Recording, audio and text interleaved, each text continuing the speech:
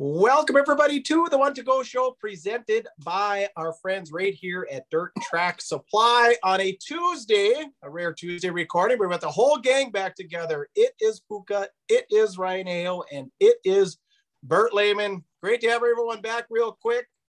Ryan's got some swag. I got some swags. We've got some swag. Nothing set up online yet. First, I don't know. I don't know what to say about that one, Ryan. Well, people are asking if he's fired. He might be, right? I don't know what is worse, that shirt or the visor, flat build stuff. Now, if I see Bert wearing that shirt with a flat build visor, I'm gonna. That might draw the line. You have to talk. Well, welcome, guys. Episode 96, getting closer and closer to 100. Got a lot to talk about. Obviously, Labor Day weekend, one of the busiest weekends in dirt track racing in the Midwest, because obviously temperatures start getting cold. So we're starting to get into that special season, and many tracks have wrapped up now. But yeah, episode 96, Ryan, why don't you tell the fans the tradition here? Who do you got? So every week when we come out with a new episode, now when we get to 100, we might change it back and go back to one. We'll talk about that. If we have a 101, 102, so on, we'll do that, but we might go back too. But we talk about who's some drivers that come to mind with that number. So, Bert, we're going to start with you. Number 96, who do you got? The fans want to hear from you, Bert. It's been a while. One of the best drivers to ever get behind the wheel of a race car in Northeast Wisconsin, Roger the Bear Regas. Okay. Tell us a little bit about him. What did he race? He raced in the 1960s, 1970s. And he came back actually, and he raced late models. What were considered late models at that time. But then he came back in the 90s and raced the Grand National car. But he was one of the best drivers ever in Northeast Wisconsin, and he was, from the stories that I hear, he never got intimidated. He was always the one doing the intimidating, and he had an aggressive driving style. Let's just put it that way. I like this guy already. I like him already. I wish there was videos. I mean, I can be friends with this guy. So yeah, get us a picture. We'll try to get that up. Puka, I got a bunch of them. Who do you got? Well, I got two, I believe. I've got a guy, like last week I was Keith Foss down by Rochester. I've got another guy who I believe was from down by Rochester, in a late model in the early 90s, John Herrick, Herrick, something like that. 96, because his son was 6, and they bought a car for me. They bought my late model, the Herricks did. Oh, really? Yep. Okay. So I got him, and Nick then Herrick. His kid was Nick Herrick. Okay, yes, I remember that name. Yep. Okay. So I've got him, and then Roger Nemi. Yes, the Flying Finn. Yeah. Another guy I watched win a lot of races in a 6-cylinder in super stock in Hibbing. Yeah, he won a lot there, and I actually he was sponsored by Peterson Well Drilling. They still go to the races. I know he watches the show as well. But I was actually good friends with his son, who we lost way too young at a really young age. But Roger Nemi, he still gets over to the racetrack in Hibbing every once in a while. So I won't go with Roger Nemi because you already got that one, but I got 3. So I'm going to ask you, I'll give you the description. You tell me if you can figure out the name. Ran a mod, extremely successful, ran very well, kind of over in western Minnesota, Fargo area, Alexandria, like the half miles, and then absolutely dominated the WISSOTA modified scene with his chassis brand. Well, it's got to be Jay McDonald, yep. And then he took a couple of years off because, quite frankly, he got sick of people, and he got back into it again. And I know that he still has some good hot rods out there. Clayton Wagaman, of course, he runs very well. And then Hot Carl Nelson. I'm telling you, Hot Carl, he put together some laps in Hibbing. That thing's fast. So Jay McDonald, that would be number 1. Another one, okay? This gentleman right here got absolutely screwed over so bad the second day of Labor Day this year that he loaded up and went home.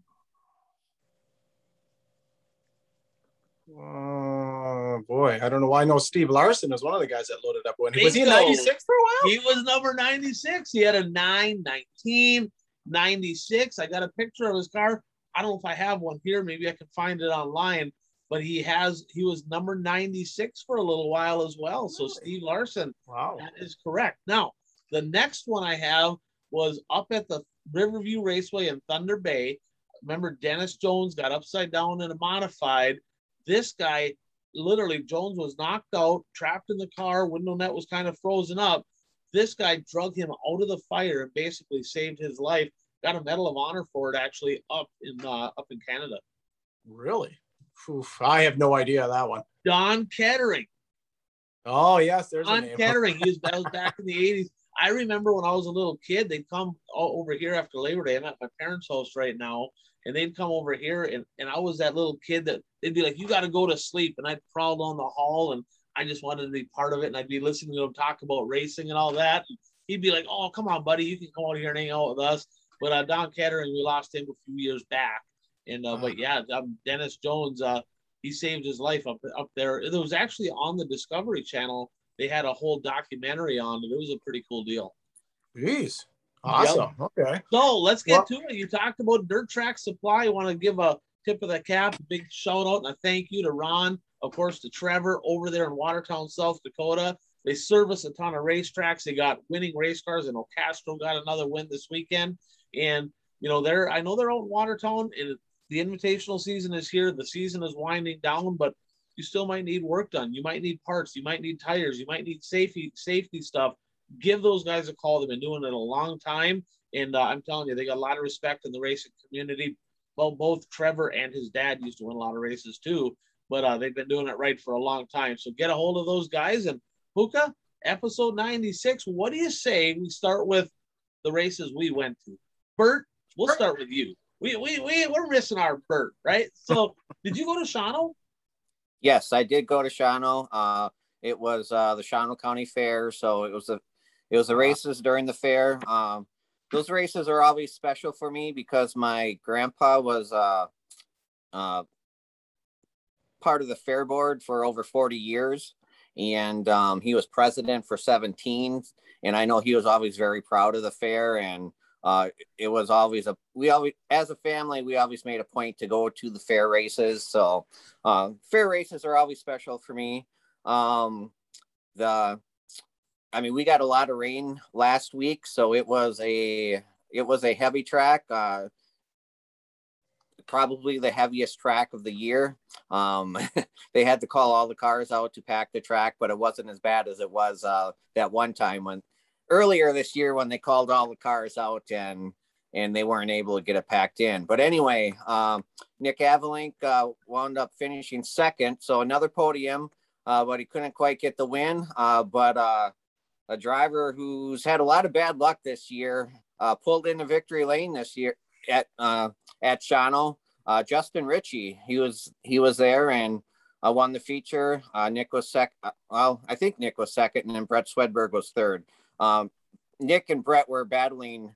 The last few laps were really fun to watch because those two were battling. There's scraping some metal, and there's a lot of restarts the last few laps also. So Justin Ritchie got the win, and Kyle Redant won the championship.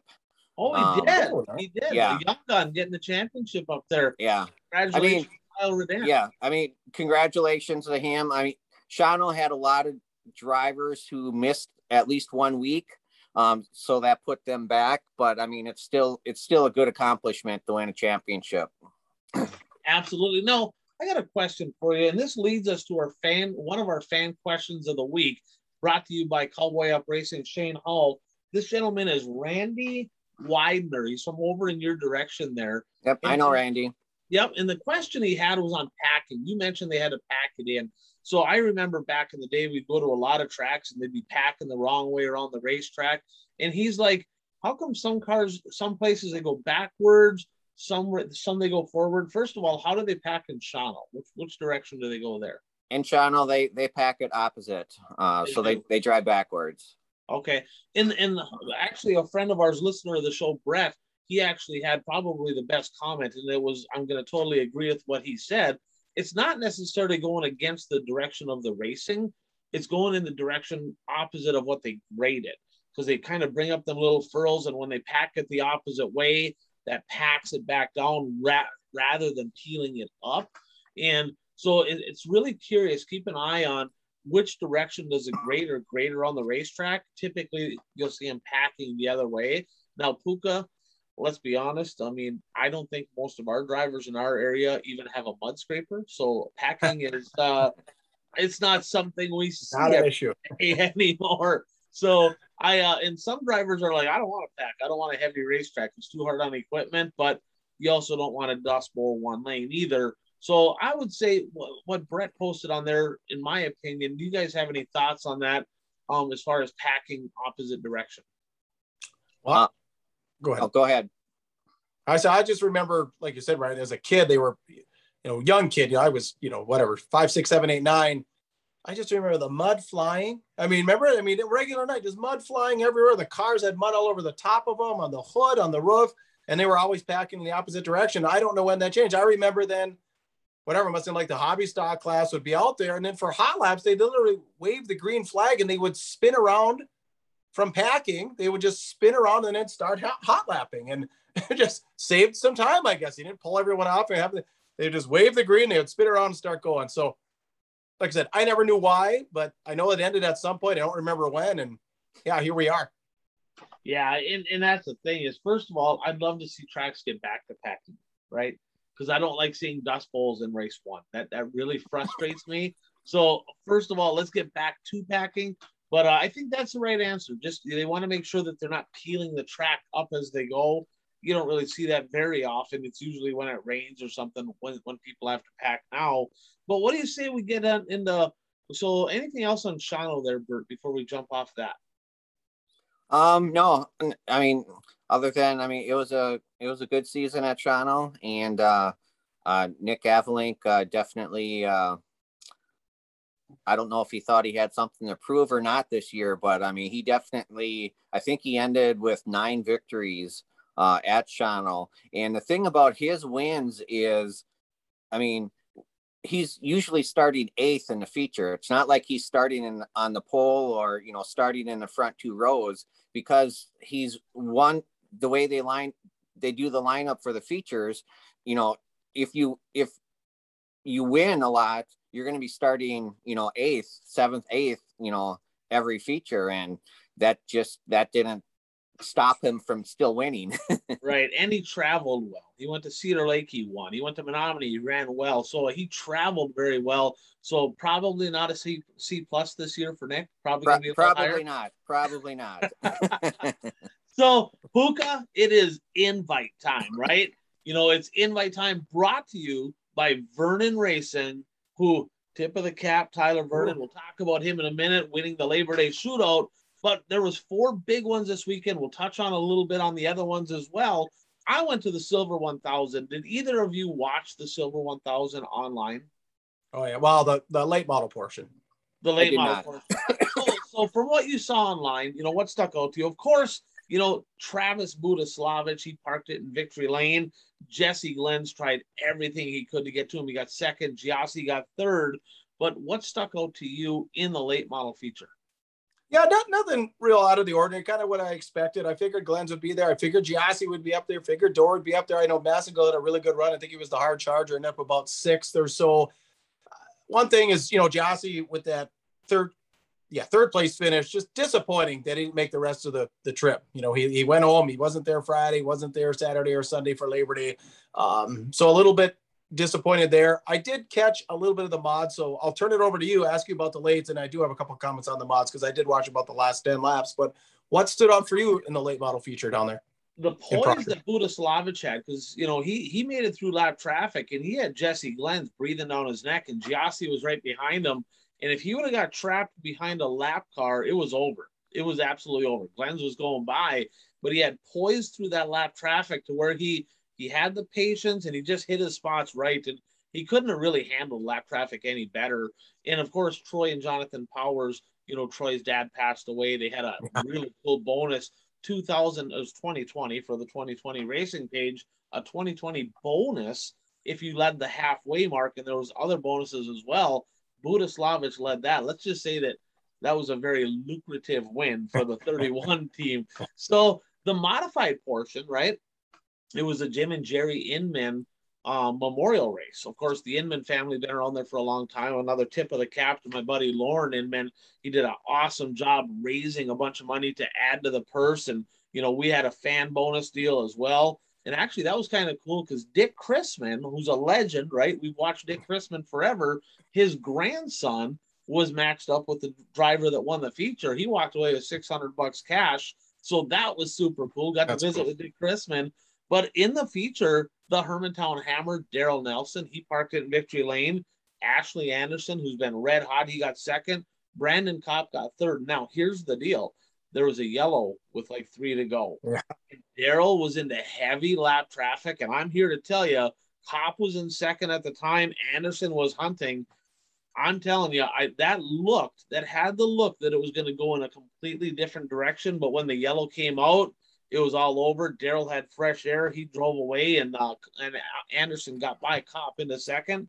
Pretty good race. And what the only disappointing part of the whole night for me is it was pretty heavy, right? And it was just got to the final B main, and Steve Larson looked really good on the bottom. And it's like, now we got a racetrack. These features are going to be awesome, right? And then it rained, and then it and then the bottom was greasy, and it took forever to kind of get it back in. And towards the end of the late model feature, it was better, but it wasn't great.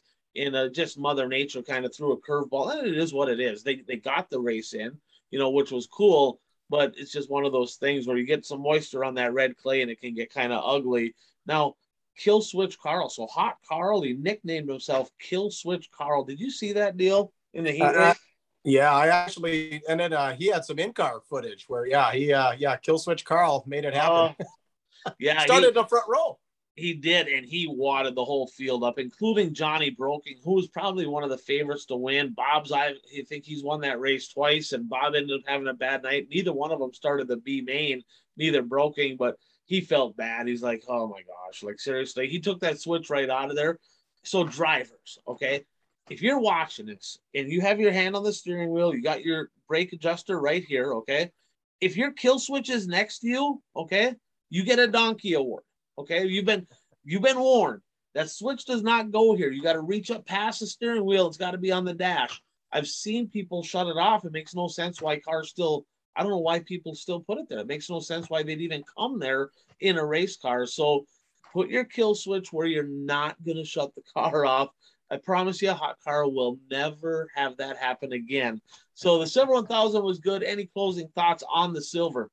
Well, just you were talking about Ashley and Kopp, and it looks like that last restart there. I think Ashley, you know, he stuffed Brandon pretty good on the wall on the front stretch. I don't know if you saw that, but that was one thing. And then Buzzy had a good run. You know, he was got the hard charge and mods. I think he was plus 13. Really good night, you know, for Buzzy. Another guy, like I said, just, you know, dabble. Him and AJ Demo, they dabble in racing, you know. 3 weeks off, come out, run great. 3 weeks off, come out, run great. So it was cool to see Buzzy run some laps and do pretty well there too.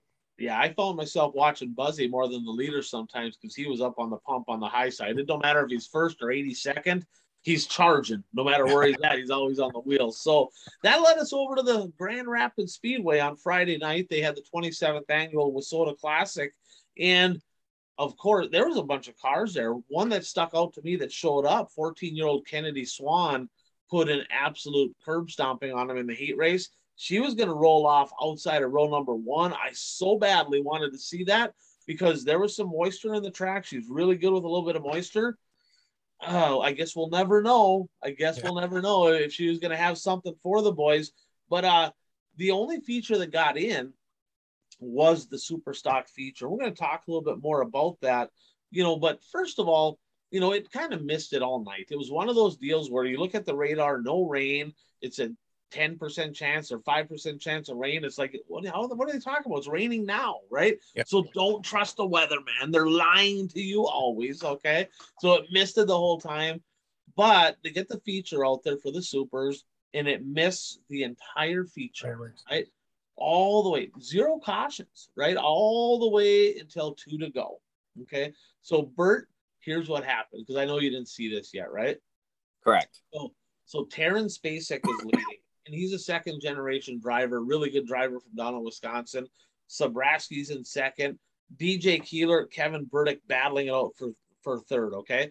Now, the storyline is this. Coming into this race, Burdick had a 10-point lead on Shane Sabraski, both of them chucking second-place finishes, right? So needless to say, if somebody won that race, they were going to gain 5 points. So vitally important in the national championship race. They take 2 to go, misting. They come down the back straightaway, the leaders do, and Terrence Spacek smack drives right into the back of Dalton Carlson, spins him out getting into turn 3. I don't think he saw him. I think he was fogged up and, whatever. Needless to say, he got into him. After he spun him, he comes through 3 and 4, Bert. Doug Koski blows up, and he hit him wide open.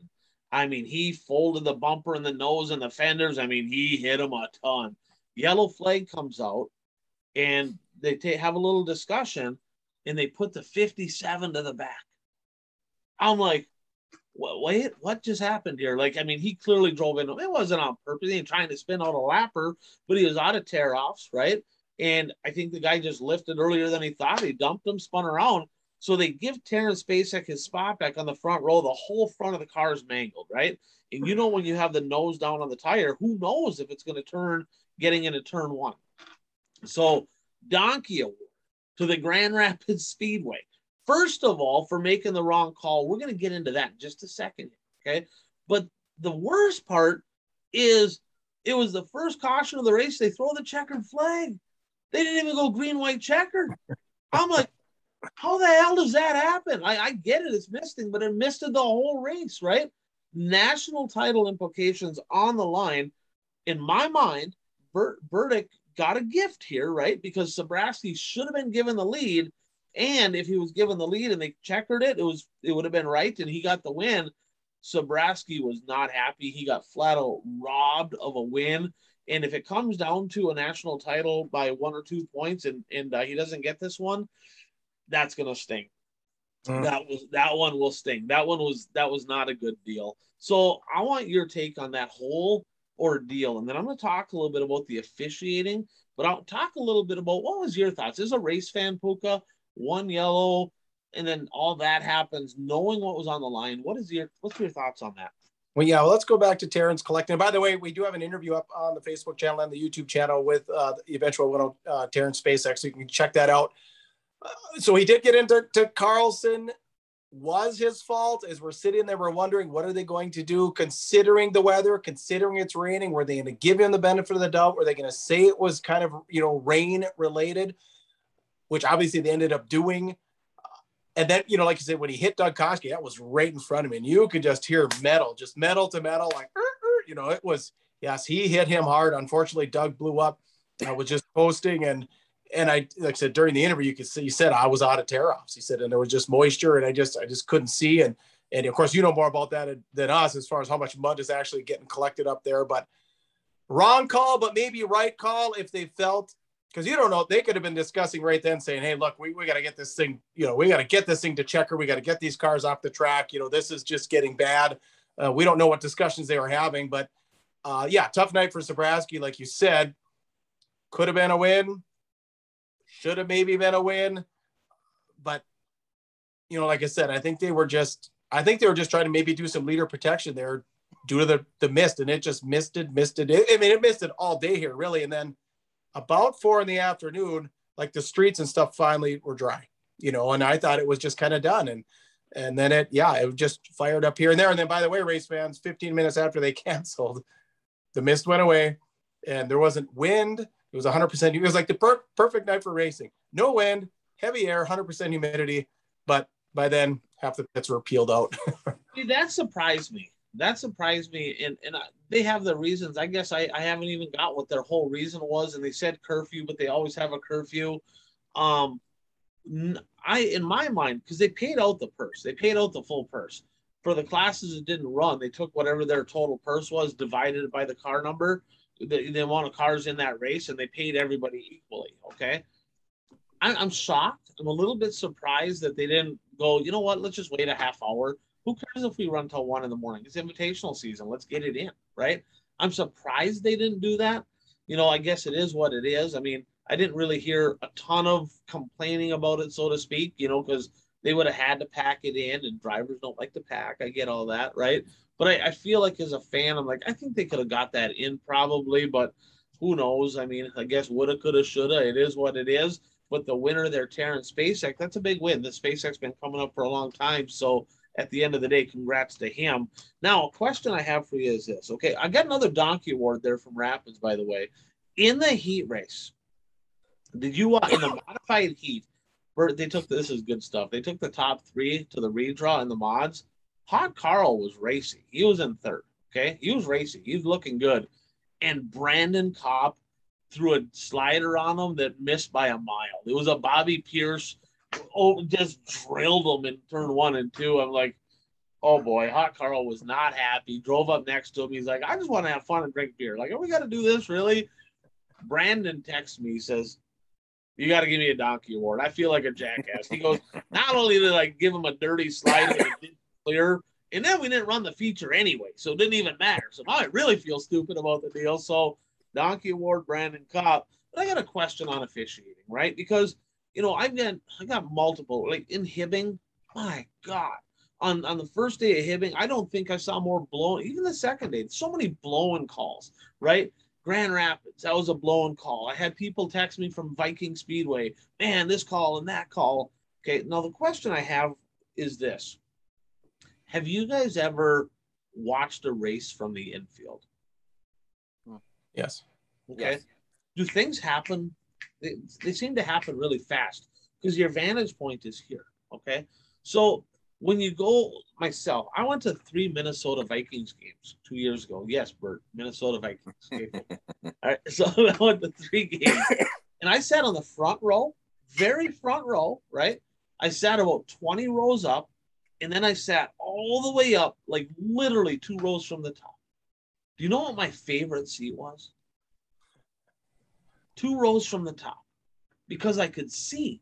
You can see the whole play developing. Your whole perspective of everything is so much different, right? So we're critical a lot of times, me especially, of officiating. When I was racing, extremely, extremely critical of officiating, right? So we got another question here, a fan question of the week. And I don't remember who asked the question here.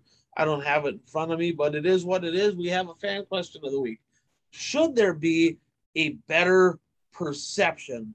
I'm looking here and I can't find who it was, but should we have a better perception, right? Should we have a better vantage point for the corner workers? Because they're in the middle and all they see is this little slice of pie and things happen so fast. Well, Puka, how many times were we up in the booth and we're looking down and we're like, well, how'd they get that wrong? How's that even possible, right? In my mind, all tracks should really take this to note. This is like really a constructive criticism deal. I truly believe that the corner workers should no longer be in the infield. They should be up they should have a press box, like a scorer's box. They should be all the way up top so they can see the whole vantage point. They can see so much better there. For the life of me, I don't understand why they're there. I'm thinking like at a NASCAR race, I know they don't make calls or whatever, but they don't have officials in the infield watching the track, right? They're watching from a eye in the sky type of view. So what's your thoughts on that? Should they move the corner workers to a better vantage point? Go ahead, Bert. Well,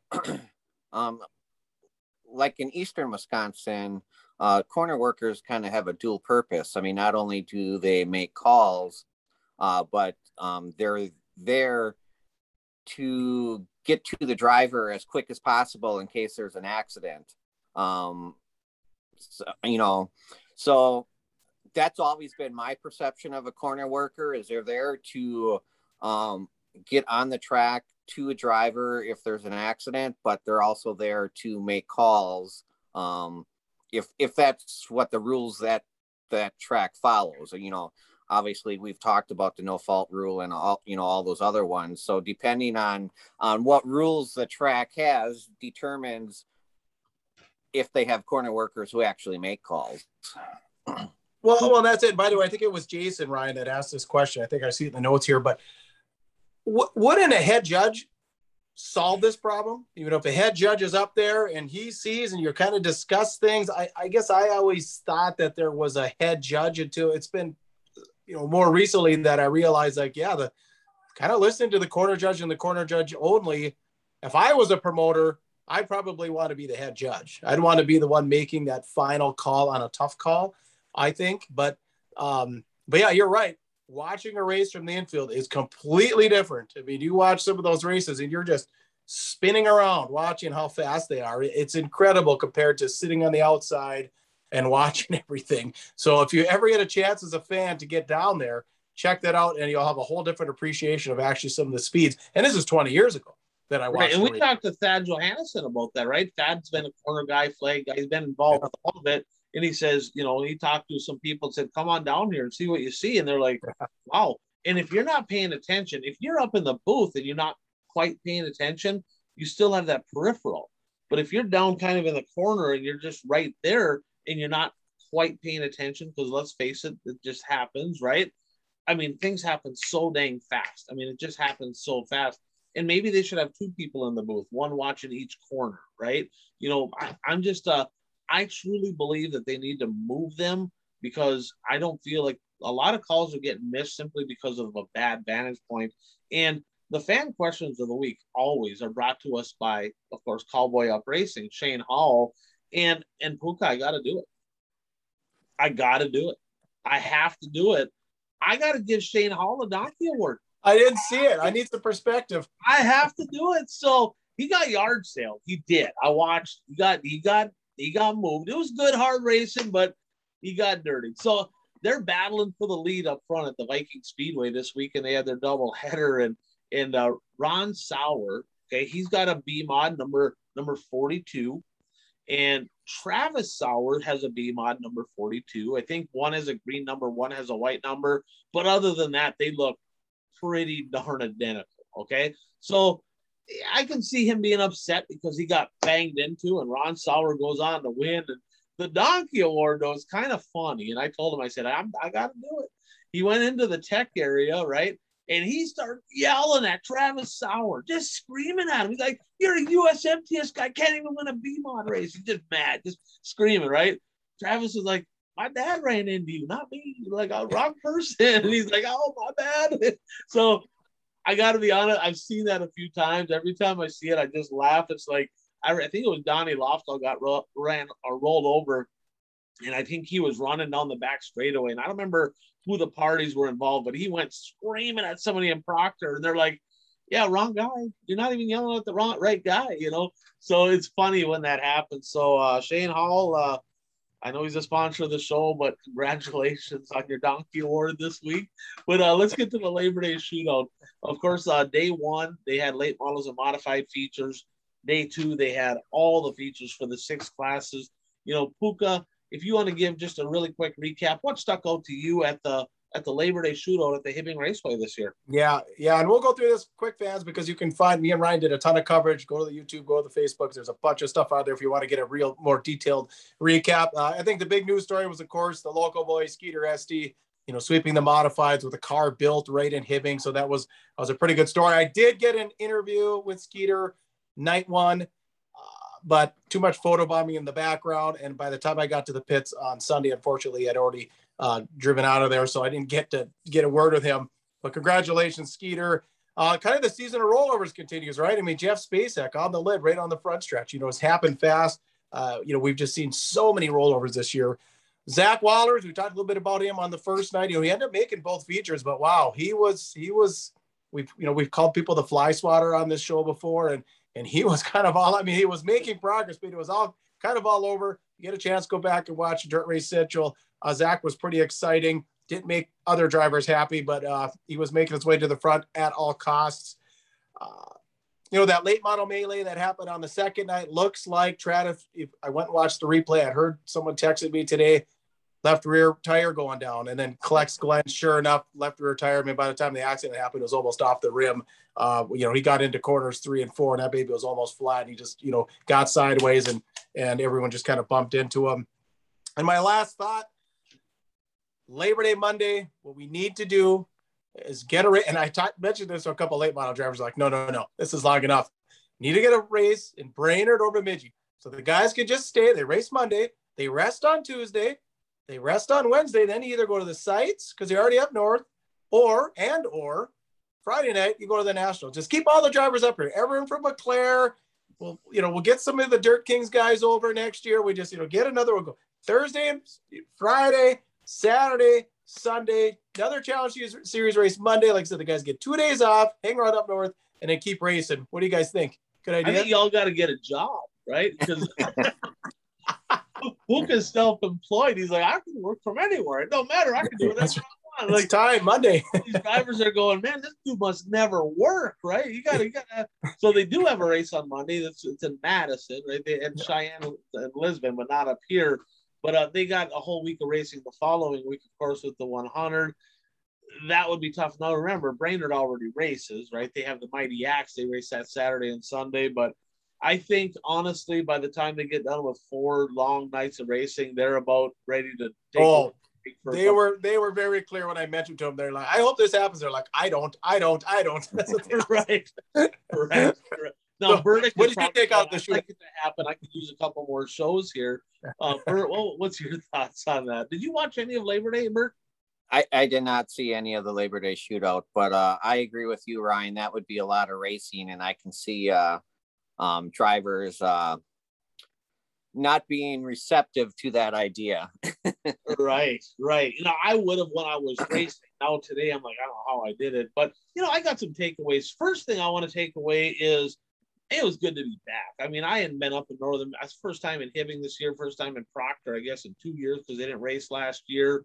And Rapids, I was there at the NLRA show. So it was good to be back around the people. Got to hang out with Pete, of course, there at the Silver. Got to see Dick Chrisman, got to talk to Billy Nelson, and I saw a whole bunch of people that I don't normally see, Mike Mackey and the Tardy group and all that. And it was in my family. So it was just great to be up there, around that atmosphere. I mean, I've said it multiple times. It's like, man, I could sit and just watch pay-per-view all day long and be good, but it's still nice to get to the track because there's so many people. I mean, there are people that I've been around my whole life. So it's fun to be up and just kind of be around that. So that was great. I saw so many people and a lot of people that follow the show. So tip of the cap to every single one of you. Thanks for the support. That was number one. Grand Rapids was going to be good. I was so pumped. I mean, with the moisture on the track, that was looking like it was going to be probably the race of the weekend. And it just didn't get to happen, which sucked. Proctor, I just love that place. Hibbing was just hard and dry. It's for me, it's frustrating. I look at things, I'm going to ask you guys this. So I look at things from a whole different viewpoint, right? As to what a fan would, right? Because I raced. So when I'm watching a race, and I can have the person next to me that's never driven a lap and they're like, man, this is a good race. And I could be like, this dude's an idiot. Like, it's one lane. What is he talking about? I'm like, I'm all ready to lose my mind watching this race. This race sucks. And this guy's like, do you have a different viewpoint as a fan that's never raced, like on what makes a good race and what doesn't? Than maybe, because when we were up in the booth, I was like, okay, watch what's going to happen. After they farm it, it's going to be one lane on the bottom. It's going to move up to about a lane and a half for the next race. The third race, the mods, will be the best race of the night. And 10 laps into the late model feature, it's going to lock down on the bottom. And that is it was almost identical. Like I knew what was going to happen. So for me, I was frustrated watching because I'm like, this sucks. What was it like for you kind of seeing all that? Well, I can't say I was frustrated because I've been to 35 Labor Day shootouts or 30. You kind of know what you're getting when you step foot in the place a little bit. I will have to say over the last, probably from the time that you and your dad and that group took over, there's been a lot more effort put in. I would say for most of the 90s, started at 2 o'clock, misting. I mean, they didn't tear anything up back then. You know what I mean? It was just mist and hope. So, I just think what they might have to do in the future is really look at that track, because I've heard if the banking is consistent, it's better than if you've got a little cup somewhere, because only half that track gets used all year long. You know, I mean, that very top, we talked about Rick Auckland in 1992 on the very, very, very lip of the top of that track. That's the last time anybody's used it, you know? Right. So I don't know if they need to Hey, Skeeter used it. Well, yeah. Yeah, Skeeter used it. That's how Skeeter won. He was good up there. So Skeeter, way up there. So just, Bert, what's your perspective? Like, I mean, do you think that you have a different perspective watching than what maybe a former driver has? Probably. I mean, I think some general fans may just be looking for speed. You know, they just want to see the cars go fast. And, right. You know, if I see cars going fast, but there's no passing, to me, that's really not exciting. But, you know, to a novice fan, that may be exciting. You know, I want to see at least drivers challenging each other. You know, I don't want it just to be follow the leader, whether it's riding the cushion or, you know, just staying down by the bottom of the track. I want cars to be close to each other and challenging each other. That's what I look for in a race. Right. And there were some races that were like that. There was just probably more that wasn't. You know, like the Midwest Mods put on some pretty good races. The heats were really good. Probably the best race of the first night was Brady Utenan charging the high side, battling with Kelly Esty. That was fantastic. That was a hell of a race. And then in the feature, of course, Tyler Vernon, you know, proud sponsor of the show, Vernon Racing, first ever win, and he did a great job. And one thing I noticed is he had the presence of mind to, as the groove kind of changed, he moved around on the racetrack, kind of knowing where to be. So that was really smart. And Tyler Kittner, I'll be honest, I wanted Tyler Kittner to win. You know, he's racing for the points, and he's won everything at home. He got there, but the track was just starting to widen out. And I think if they would have maybe ran a B main or two before that, we might have had a different outcome. So Tyler Vernon got it done. Now, funny story there. So Bert, on the My Race Pass, everybody puts your name in and you can enter whatever. So Kevin Eater drove Tyler Vernon's car in the modified division. So what's a nickname for Richard? Dick. Yep. So he had his name as Richard Fitzwell. Okay. So Dick Fitzwell, right? Okay, that was his name. Fleischer, the announcer, was announcing it. He's like, number 40. I think that's Tyler Vernon or his car, but it says Richard Fitzwell. And he was totally confused. It was great. And they're like, I talked to him. They're like, I think it would have been a little bit too obvious to put Dick Fitzwell. I'm like, I don't know. He had a lot going on up there. It might have slipped right past him. That would have been hilarious. So them guys cracked me up. Super stock feature, Shane Sabraski parked it in Victory Lane, closed the gap in Puka. I'm not sure if I told you this, but he won at Madison last night too. Oh, okay. So they're tied. And Burdick had a shot to win, kind of faded back. And I would say the class of the field in the modified, Skeeter Esty, it's a little critical, not on him, but on the officiating, because he jumped that heat, put him in position day one, but he schooled him on day two. Sabraski was ducking underneath Belfi. It moved Belfi up the top, and Skeeter drove by both of them and was gone, and he just put an absolute ass kicking on him. And then Jay Kittner, he's got some Labor Day shootout wins, getting it done there. And, you know, he said, hey, thanks to the track, it was kind of locked down. He did what he had to do, patience, experience. He knew what he had to do to win that race. Pat Dorr was impressive, though, 10th to 2nd. You know, he only had a handful of laps to do it. He was good all weekend. Kierstocks, Chad Finkbone, I think he locked up a national title. Chaston Finkbone got it done. This one's interesting. Top two DQ'd. Exhaust. The leader had his exhaust cut off in the middle of the car. The second place guy, it was cut off literally a couple inches from the back of the car. And he said, we all cut it off there. So if you get hit in the back bumper, it doesn't crush your exhaust. They DQ'd him. I think that deserves a donkey award right there to the officiating. I think he got a raw deal on that one. Chaston Finkbone, 13 years old, youngest driver to win a Labor Day shootout. But I want to give a special tip of the cap to Mark Tremberth, the official there, because like we said, there were some bad calls day one. Mike Belfi got a raw deal twice. I mean, it was bad, right?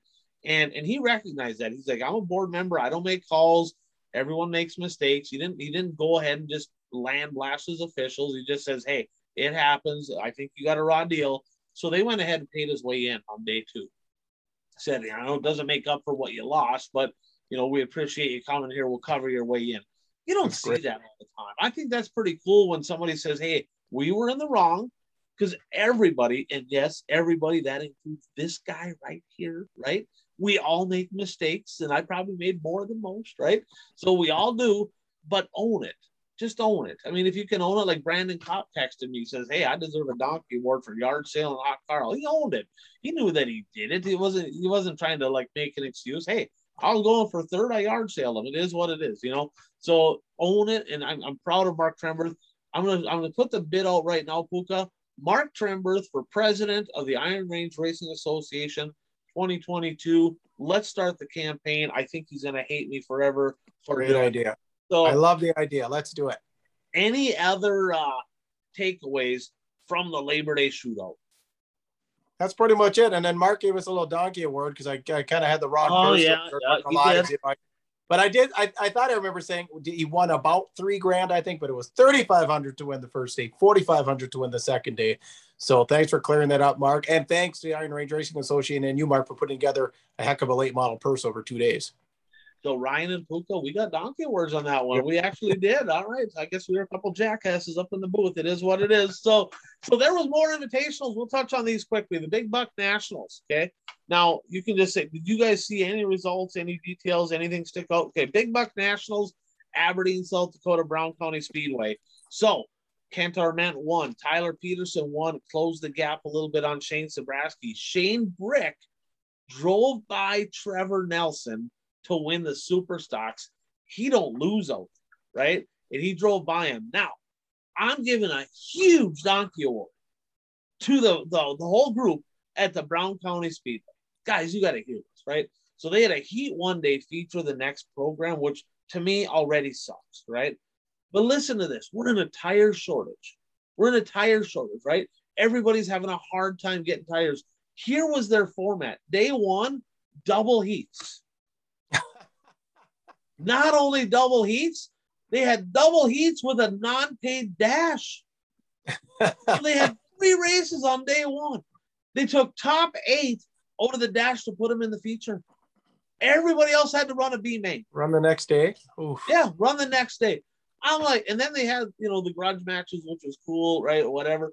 But that's an awful lot of racing during a tire shortage for free. I mean, what are they thinking? Right? There was a lot of people going, they were pissed about that. So come on, guys. I mean, Kent, Arment, if you're watching this, you've been racing for a long time. Come on, what are you thinking? Right? I mean, what is going through your mind with this format? I don't know if he had anything to do with the format or if that's Terry. I don't know, but unbelievable that they would do that. And their top 2 cars, well, one of them they wouldn't let come back, right? But Cole Searing and Chad Becker, they went the other direction. Chad Becker's from Aberdeen, and he didn't even race his hometown end of the year invitational. Crazy. If they would have had 2 complete shows, he was staying there. Yeah. Come on, right? So that was out in Aberdeen. The East-West Clash out in Gillette. They had a triple header, national title implications on the line. Cole Searing went out there, so did Becker. Cole Searing, 3 for 3. He dominated. Oh. Absolutely stomped him. Tony Liker in the Midwest mods wasn't even on the radar in the Midwest mod points. He got 2 firsts and 2 seconds. They had a makeup feature. Troy Liker got 2 firsts and 2 seconds. Tony Liker jumped into the lead. Kyle Jeanette, I was surprised to see this, a Central Wisconsin guy. He went out there in the street stocks and he won all 3 races as well. And I had a conversation. I talked to Mike Nichols, who's a stud.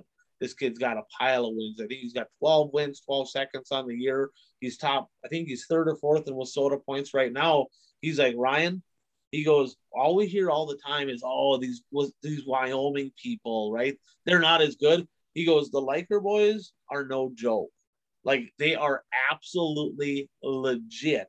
Like, and first class. He goes, I never had so much fun. I needed to get away. It was fun to go out there. I got treated like just great racers, great ambassadors to the sport. So I just wanted to point that out. And then, so the national title race right now, Searing had a huge week. He spread the gap a little bit, right? Tyler Peterson, remember I said that Sabraski kind of had a huge lead in the mod? Yeah, not no more. Not no more. Not no more. It's like 11 points. That's it. Like Tyler Peterson is right there. It's close. And in the super stocks, Shane Sabraski, Kevin Burdick are now tied going into the weekend. Tony Liker leads, but Lucas Rodine, he got a pair of wins in a second. He's in striking distance.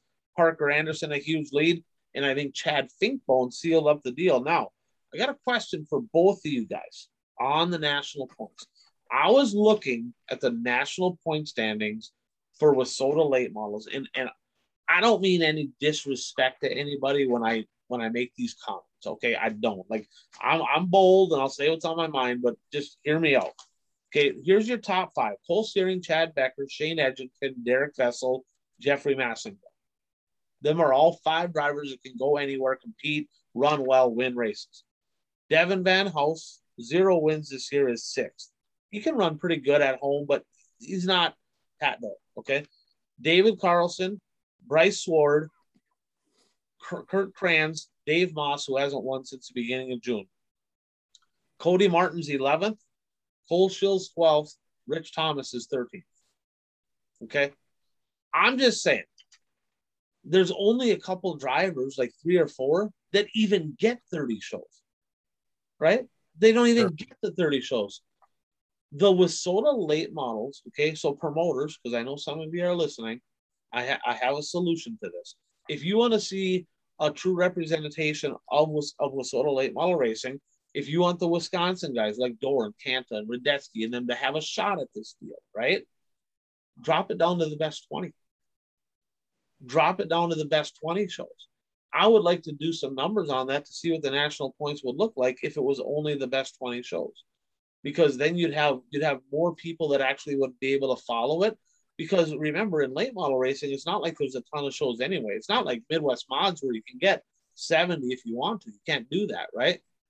So I think that the late models need to bring it down to the best 20 shows to really put more people in the conversation for a national championship. What's you guys' thoughts as a fan's perspective? Go ahead, Bert. Well, I wouldn't necessarily disagree with that. I mean, one thing to consider, I mean, how many Wisconsin tracks actually have WISSOTA late models? Menominee and Superior. I mean, so having only 2 tracks that race weekly that have WISSOTA late models. And they're on the same night. Oh, well, yeah, that even complicates things even more. Wisconsin drivers have no chance to, unless they want to do a lot of traveling outside the state, they have no chance to be up. Get the specials in there, right? They get all the specials. They get the challenge series. They get the Rice Lake's got a few shows, and Ashland's got a couple shows, and but you're not gonna get 30. You're not gonna get 30. Not a chance. No, right. No. Right. No. For sure. Yeah. No. That's really an interesting point. And fans, we've talked about a lot so far. Not only comment on the late model discussion here, but we've gone through a lot. So feel free to comment. I haven't thrown that out there yet. Something I was just thinking as you're talking about this. So let's look back 20 years ago when guys over on this side were winning national titles. Rice Lake raced late models weekly. Alex raced late models weekly. Fargo raced late models weekly. Cedar Lake. Huron. I know Miller's taken over. Cedar Lake. And Cedar Lake, used to be a WISSOTA track. So yeah, it's, there's a lot less late model racing kind of in the heartland or the, what would you call it, kind of the founding area, kind of the, of WISSOTA, kind of that, the original tracks. So yeah, that's a great point. Yeah. Bring that thing down to 20 and then maybe you'll start seeing some traveling. I mean, I know these guys travel for the challenge series, but maybe then, I remember a time around 2000 when Dorr traveled all the way to Gillette towards the end of the year, because I think he had to race Gelling or something like that way out there. That would be pretty cool to see as a fan, somebody coming 2 states over to try and capture that national title. Well, wasn't Shawano, Seymour, they had all those tracks were WISSOTA too. Well, I was just going to say, when Eastern Wisconsin went WISSOTA, I think it was like 97, 98, somewhere in there. Pete Parker won the WISSOTA National Championship, but he was racing 3 nights a week. So, I mean, he was getting 3 shows every week.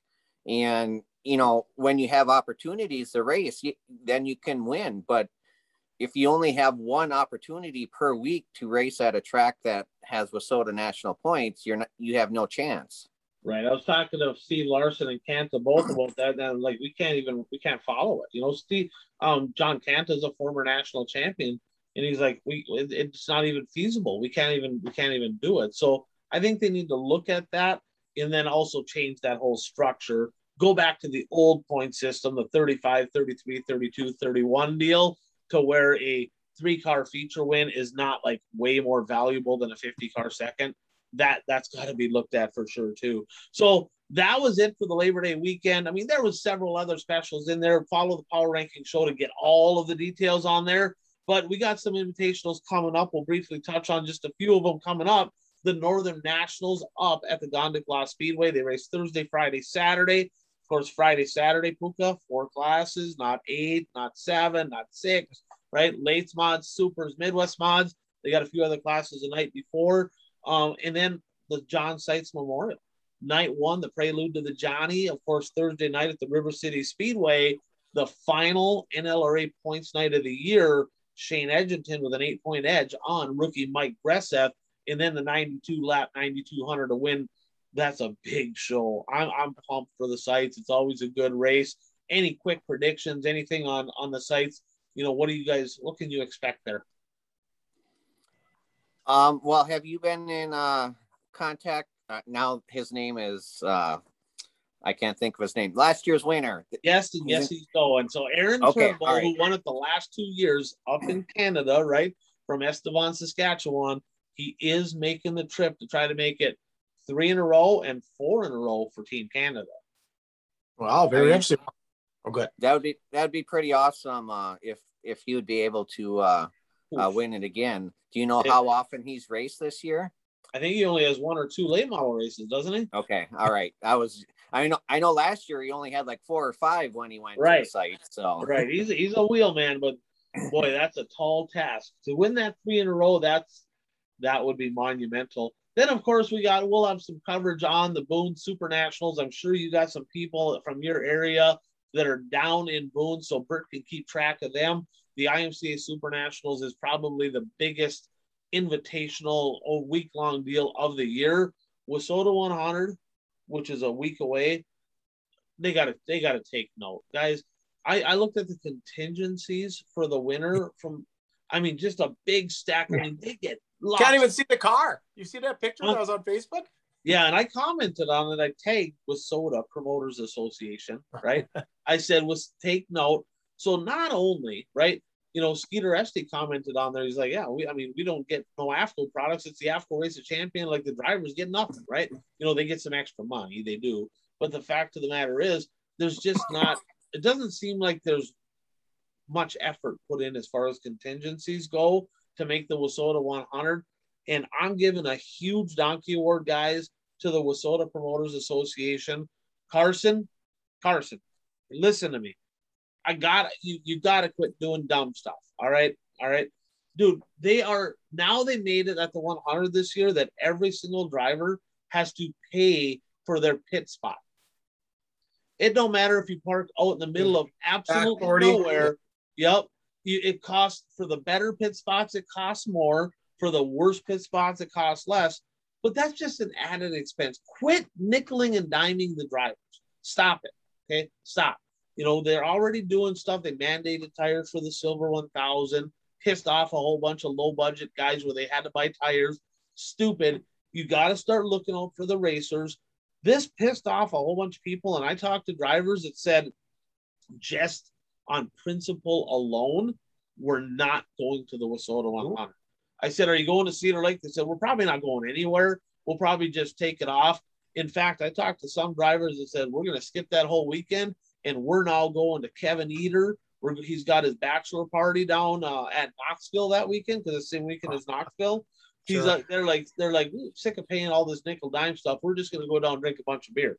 I'm like, so there you go. You're losing drivers. It's just out of principle. They got to quit it. You know, and then the Dirt Kings, you know, in Bert's neck of the woods, the Discount Shop Tells Dirt Kings Tour, anviling with a slight edge on that deal. Wilmot and at Sycamore, which is my home track, but I'm not going to be there this weekend. And then the World 100. We'll talk about that in a little bit. So lots of racing. There's way more than that. Them are the big ones coming up, and what do you think? What do you say, guys? Let's take a brief look back at the national scene from this past week, right? Should we talk late model racing first? Yeah, let's go with the Lucas. Let's go with the Lucas. Bert, did you watch any of that? I did not watch any of the Lucas. I watched some of the Outlaws and I watched some of the Mars races, but I did not watch Lucas. But I know one of my drivers did win this week. So oh, you kicked ass. You did. You really you did. And there was really only one. There's a lot of rainouts. The Lucas, Mother Nature's been kicking the crap out of the Lucas series all year long. But they were over in Portsmouth. And Puka, why don't you just take it away? Give us a little recap on Portsmouth. Well, the biggest thing that, the racing was, all right. I mean, right at the beginning there with T-Mac Bronson and I think was it Hudson O'Neill? Yeah. But T-Mac, saying it here, what is it? September 7th, T-Mac's going to be your champion.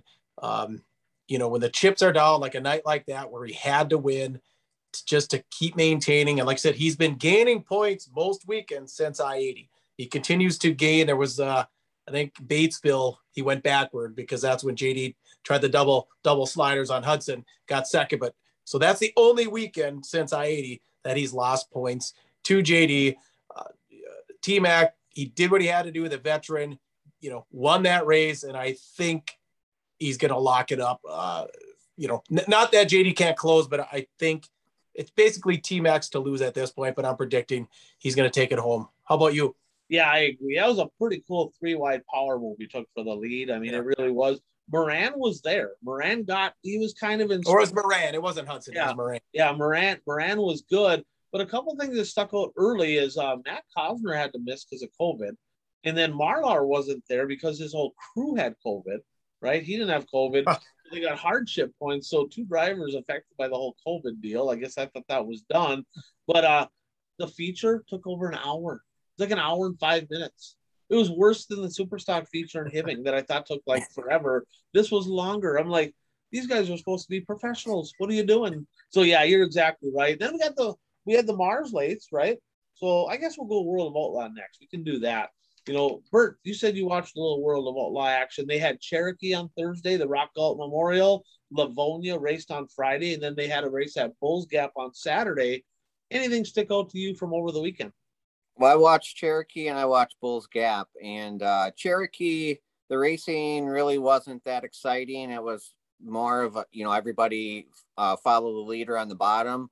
But I mean, you can sometimes tracks like that separate the men from the boys, and Overton proved why he is probably the driver of the year, because he was actually able to go up a lane higher and make some passes, even though the very bottom was the preferred lane. Overton was able to get to the front by going up a little bit higher, and that's what kind of separates him from the rest of the field. Those are my thoughts on Cherokee. Yeah, other than that, it was a 1-lane train. It was pretty. Right. You're right. He went up kind of in no man's land and drove around them. I'm like, wow, he was really good. There was like 872 flat tires. Like right rears were exploding. It started at the beginning. Bryce and Harper got a flat on the parade lap, and I'm like, okay, well, that's done. And like the last 7, 8, 9, 10 laps, it's like everybody was getting flats. Second place JD, third place Fergie, both of them right rear flats. Josh Richards got a flat on the closing lap. I mean, that was Hoosier Tire won that race. So Overton won. Chris Madden got second. Puka, any thoughts on the Rock Galt Memorial? Well, I did. I was going to bring up something on Overton, and I'm going to ask you guys a question, and I'm going to have some commentary, and I'll come back to the question. It gives also the listeners some time to think about this. So, would you rather, if you're Brandon Overton, win all the money that is won this year, or a points title like a World of Outlaw points title or a Lucas points title? Couple things on that. Obviously, the points title, your name's kind of engraved forever, right? And I don't know if anybody does any past champ provisionals or anything really like that before, but the money, a person might forget 2 or 3 years from now, but your name on the trophy, so to speak, kind of stays forever. Now, with that being said, I ran some numbers over the weekend with Overton. Double Dreams, Dream Qualifiers, Carolina Sizzler, second at USA Nationals, Firecracker winner plus a prelim night, North-South winner plus a prelim night, Winter Nationals, the Galt Memorial, everything.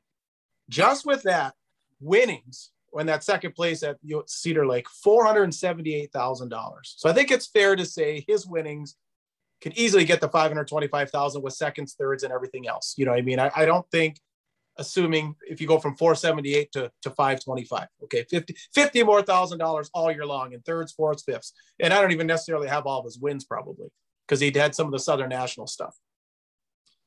If he wins every single race the rest of the year, double worlds, double world prelims, the Texas race, the Dirt Track World Championship for 100, the Pittsburgher, and these are just some of the bigger ones. The Jackson 100 for 20. There's the extreme dirt car stuff that'll fire up in the fall.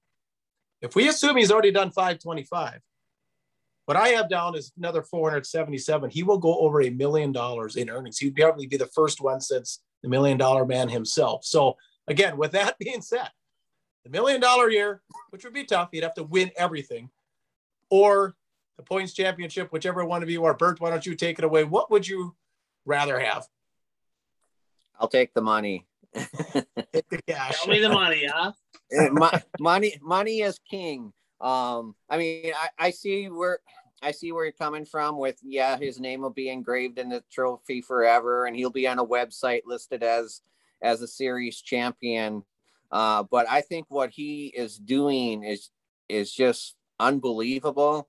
And, you know, I think there's more excitement around him than there is on either of the major series points leaders right now. I mean, everybody wants to know where Overton is racing this weekend, you know, and I just think, you know, he's kind of back to the outlaw. You know, we always talk about Scott Bloomquist and Billy Moyer being the outlaws, and, you know, they kind of made a career out of that. And, you know, I think, you know, he's a throwback to those days. That's a great point. So Ryan, would you rather points title or moolah? Both. I'm going to go with both. In a perfect world, right? And I don't know how the schedules align for everything, but in a perfect world, it'd be fun to look at whichever one of the two series coincided with all the big shows and win a championship and all the money, right? If I had to choose one, it would be Penn. What's his contract look like? Does he get a percentage? I mean, because if he's not, I'm sure he's getting percentage, right? But if he's one of the racers out there going, I just want to race, you keep the money, you just take care of everything, then I'd for sure want the championship. But he's not that dumb, right? When you're that good, you're going to get paid. You're going to get paid, right? So, man, with all the money that's on the line, that's the reason why the series are just, I don't know, it just ain't good. How cool would it be, though? Okay, I'm going to take this one step further. If they took all the crown jewels that are there, right, and somebody coordinated it all together to where there was a series of just crown jewels. They tried that, didn't it? Was that NDRA or something? Bert, you probably remember. I don't know if you ever reported on. There was something that was. There was like, a third series. Yeah. That was like 6-7 years ago. Right. Yeah, they were trying to do. Maybe it will be down to just one. Who knows how long World of Outlaws is going to be here with some of the stuff they're doing, right? But in a perfect world, if there was a series that was all crown jewels, that would be something. But if I had to choose one, show me the money. Show me the money. For sure. So let's go to Friday. Well, how about you, Puka? Same thing. You're a money guy. I didn't have to ask that question. No, I think, like I said, I think I would take the title. I think. Really? I think, like I said, just from the sake. Well, I'm going with what you said. Like, you know, like, what do you say? Old men die, kids lie for it, old men die for it, or whatever. The attention part. Yeah. And like I said, you're be there forever. I like I said, 5 and 10 and 15 years down the road, him being a champion is going to be featured more than, well, this guy won $800,000 that one year. You know, that's going to kind of fade, I think. I don't know, but if you were able to surpass 1 million, well, that would be Then I agree. Yeah, if he can win the rest of the way, if he can win, and like I said, he might not have to win all that. His earnings might be, like I said, I just doing a rough estimate coming about 525. It might be 550, 575. Then he doesn't have to win all of those races. And then is there some sort of a bonus for Bristol? So I'm not even including that either. And remember that deal at Vegas, right? The Duel in the Desert, it's double pay. If you hit all 3 shows, it's double payout because that's the third of the series. So it's $50,000 to win, but it's actually $100,000 to win if you raced all 3 shows. Okay, and he's going to do that. So there you go. So like I said, there's some of this stuff. So I'm going to keep the math going on this, and we'll report back. And in the Gateway Dirt Nationals, I didn't mention that. He has that. So we'll have to report back this the week of Christmas, really. We're not going to know to the end how he does. Yeah, so Brandon Overton, get after it. $1 Million Man, take 2. Let's get her done. So Livonia ran on Friday. Bert, you didn't watch that one. Literally top to bottom. So Puka, we're critical about track prep at some of our tracks. I'm here to tell you that the Hibbing Raceway was like the best track on planet Earth compared to Livonia. This place was straight marbles. The whole place, just a dust bowl. Jeff, our late model guy, says, "Hey, did you see any of the recap or see any of the highlights from Livonia?" I'm like, "No." He goes, "Yeah, me neither. It was too dusty." So I'm like, "Yeah, fair enough." So, but here's the deal. Ben Watkins, a local guy, parked it in Victory Lane. Yeah. Tyler Bruning was there, but a local guy, it's just too bad nobody saw it, right? Just too bad. So that just is what it is. Now, Saturday at Bulls Gap, I got a lot to say about this one. I do. So Bert and Puka, why don't you guys go ahead and start, give me your thoughts. And then there's I'll let Puka go first. Well, I'm just going to start for 10 seconds and you can kind of set the stage for everyone, Bert, but a lot of problems getting this race started. You can go ahead and give them some context, Bert. Oh, well, yeah. I mean, there was Madden was on the pole and Weiss was set. Well, first there was a caution and then so they restarted the race and then Weiss got into the back of Madden coming out of 4 before they even took the green flag. And what did you see there? What was your thoughts on that incident?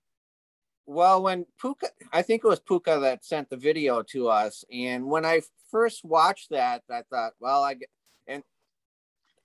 thought it was Weiss's fault. I mean, Weiss got into the back of Madden, but now seeing the whole picture, the first start and everything, and I've never raced before, so I'm sure you have a pretty good opinion as to what happened.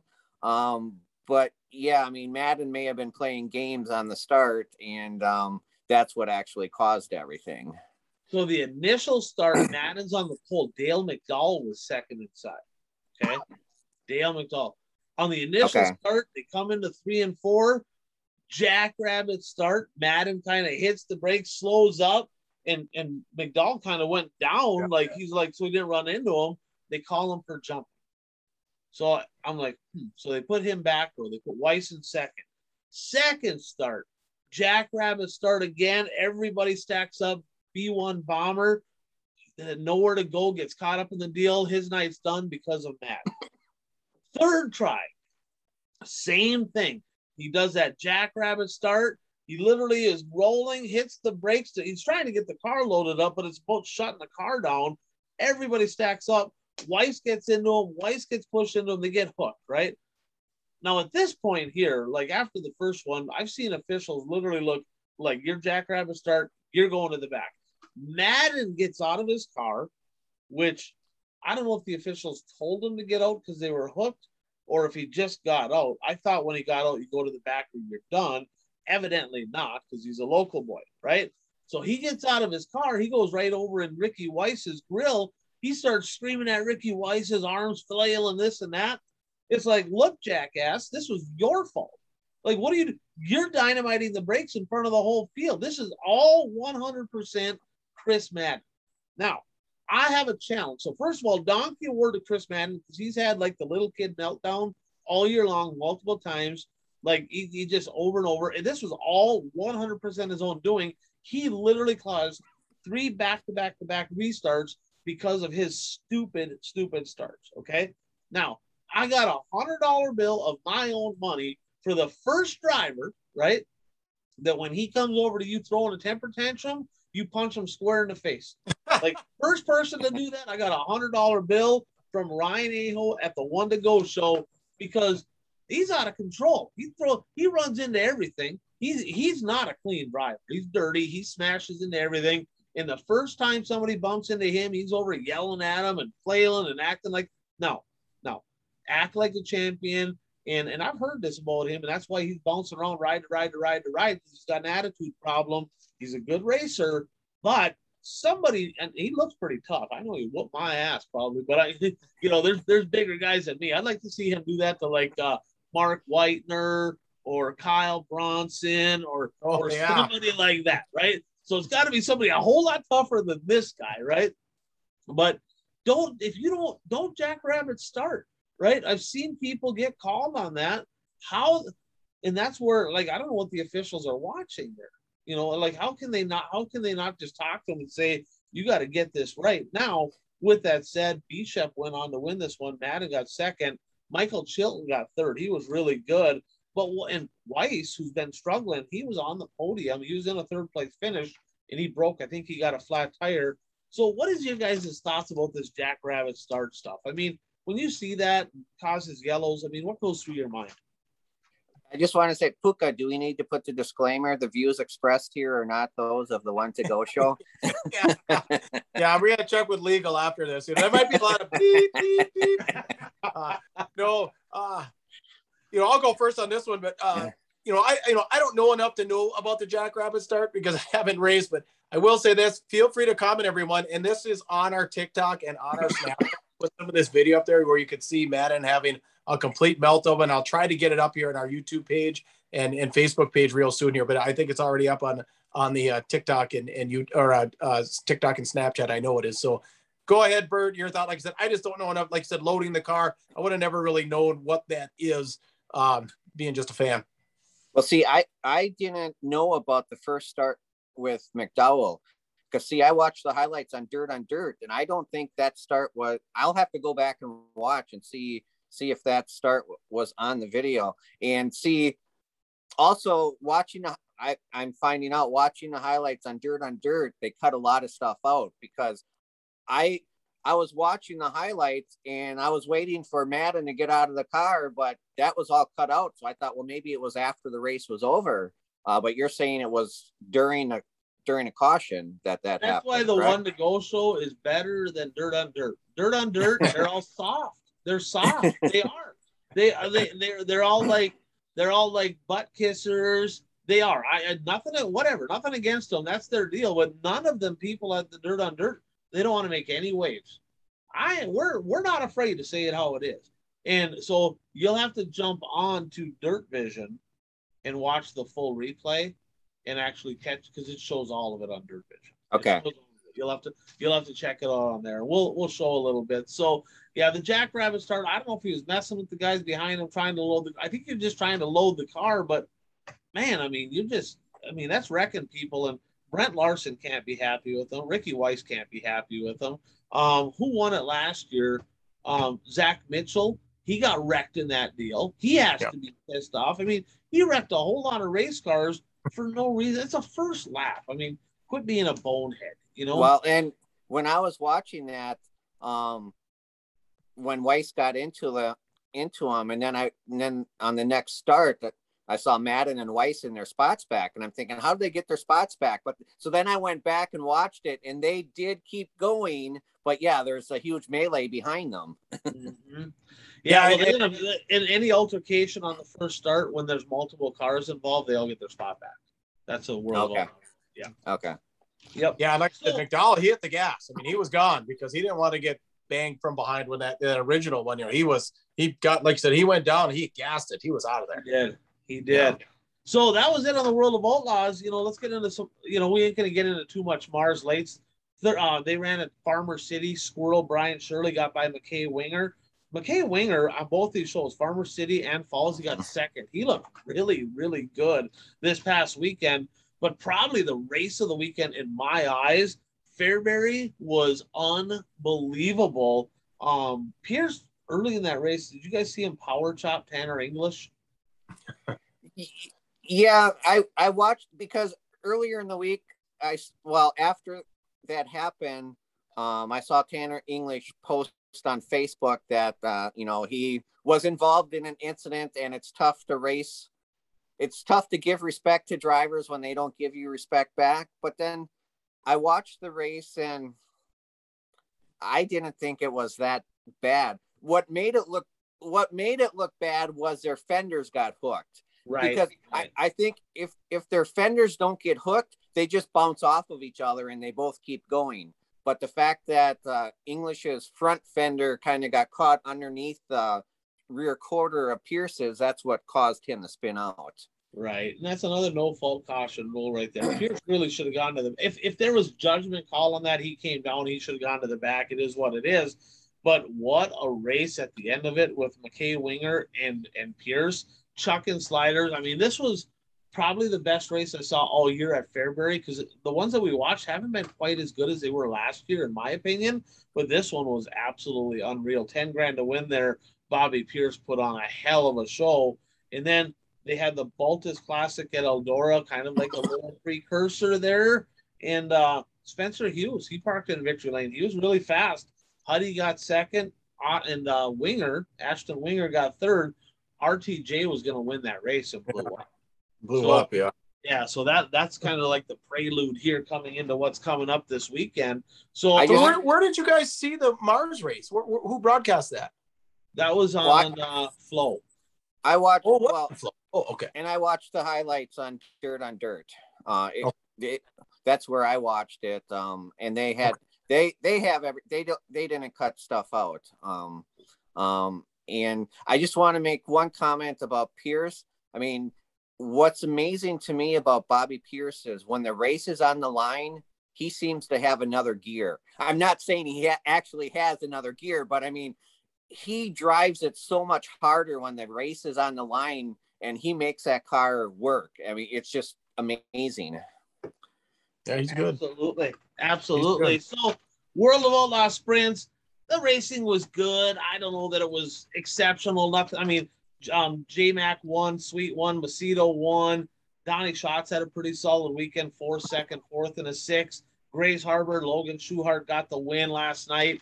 Brad Sweet still got a pretty commanding point lead. No real drama or storylines in the World of Outlaw. They are going this weekend to Chico, California, the Silver Dollar Speedway.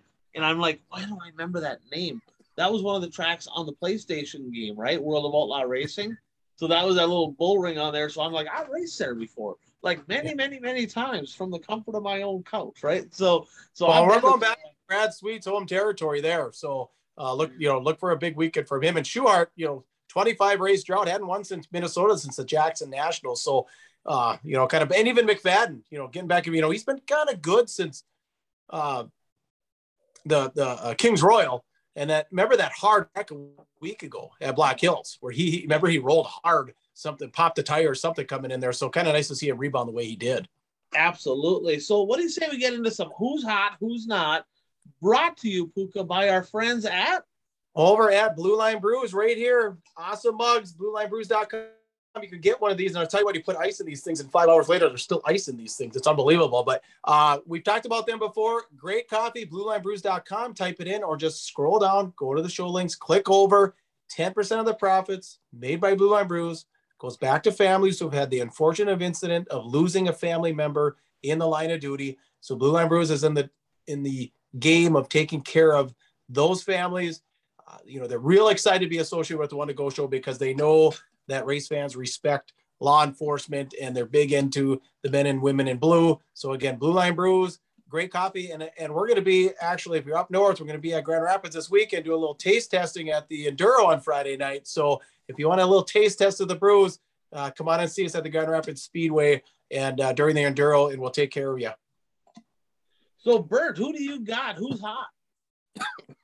Well, I really didn't put a list together, but obviously, we talked about him a lot on the show already. Brandon Overton, winning that Cherokee and, driving in areas of the track that no other driver will drive in. So I would still put him at the top of my list. Big Sexy on the top of Bert's list. Puka, who do you got? Well, Bishop, another win. He's been real consistent over the last 6 weeks or so. We don't talk about him a lot. It just seems like with the talent level, maybe just a little bit down at the World of Outlaws, but he is really starting to put it together. It's not the superstar year he had last year, but by any other, anyone else is winning this many races, they're going to call it an all-star year. Pat Dorr, top 5 in Proctor, a second and third at the Labor Day shootout, remains just this close to winning. Just needs to get over the hump just a little bit. And we already talked about Skeeter Esty, pulling off the double wins there at the Labor Day shootout, pretty impressive. What do you got, Ryan?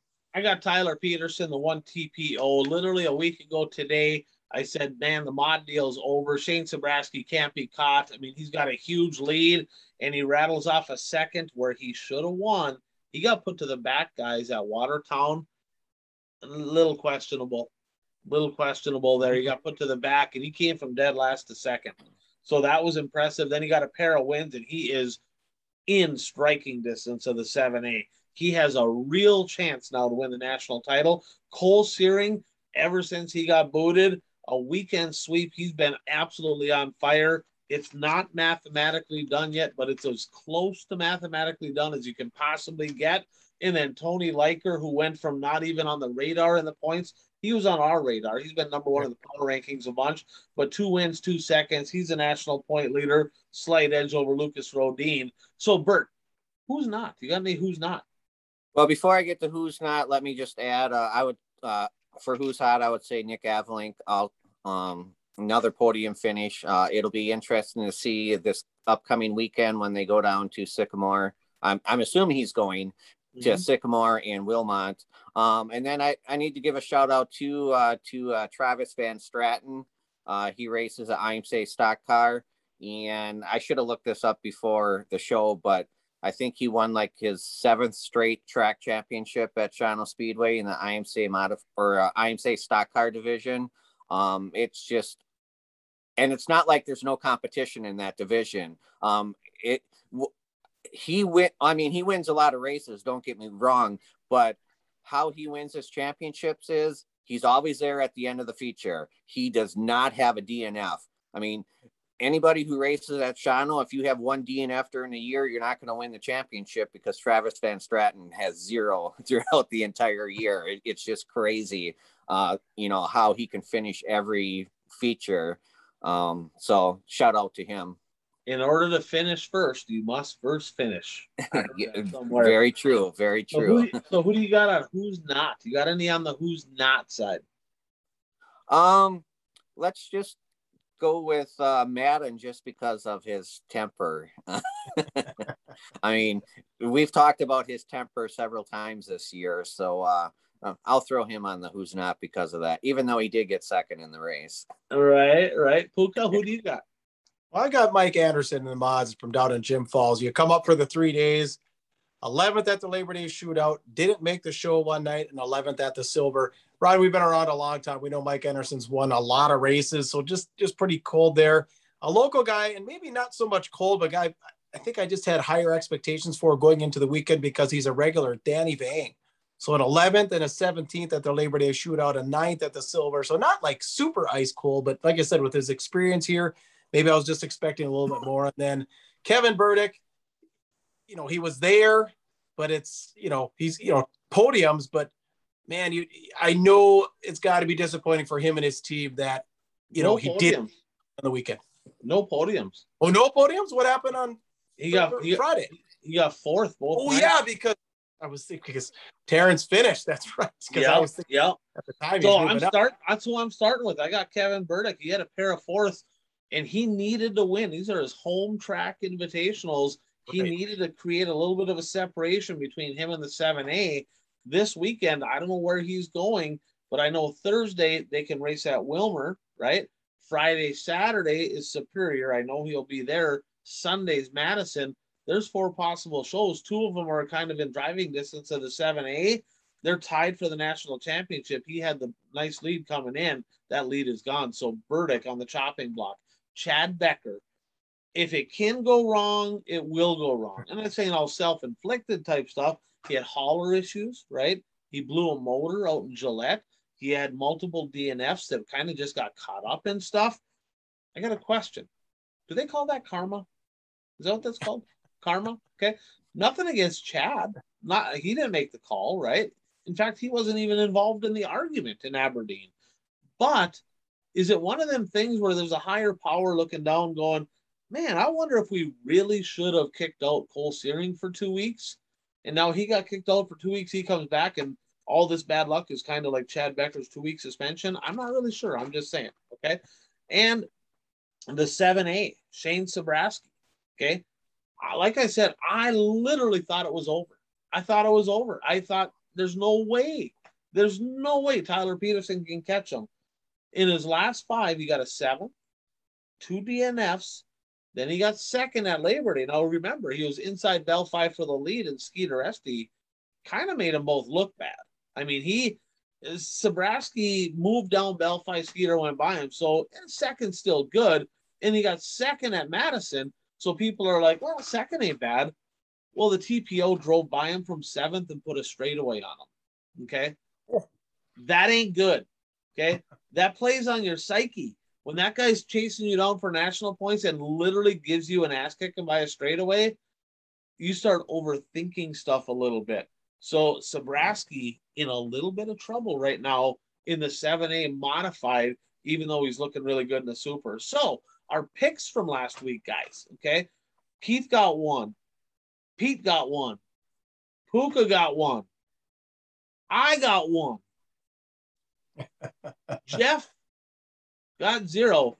Jeff is the one who came up with the rules, by the way, of a different guy each night. And had he not gone with those rules, he probably would have had some right. So, Jeff, you cut your own throat. This Bert guy, he got 3. Unbelievable. 3.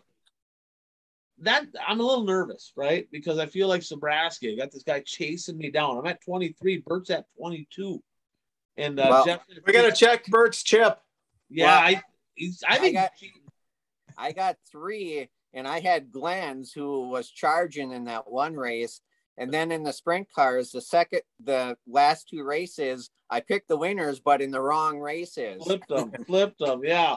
So he's a little bit more on it than what we are. I only got 1. So I only got a 1-point lead right now. But this week, okay, if you had to pick one, just one pick, who's kind of your lock of the week this week? Superman will win one of the World 100 races this week. I got Jesse Glenn's at the sites. Going to finally take her home up there. Jesse Glenn's at the sites. I got Pat Dorr at the Northern Nationals. He's been second, third, second, and he's a bad man. Pat Dorr going to win the Northern Nationals in the Double One Express. We're going to pick both races at Chico. We're going to pick both of the big races for the World 100.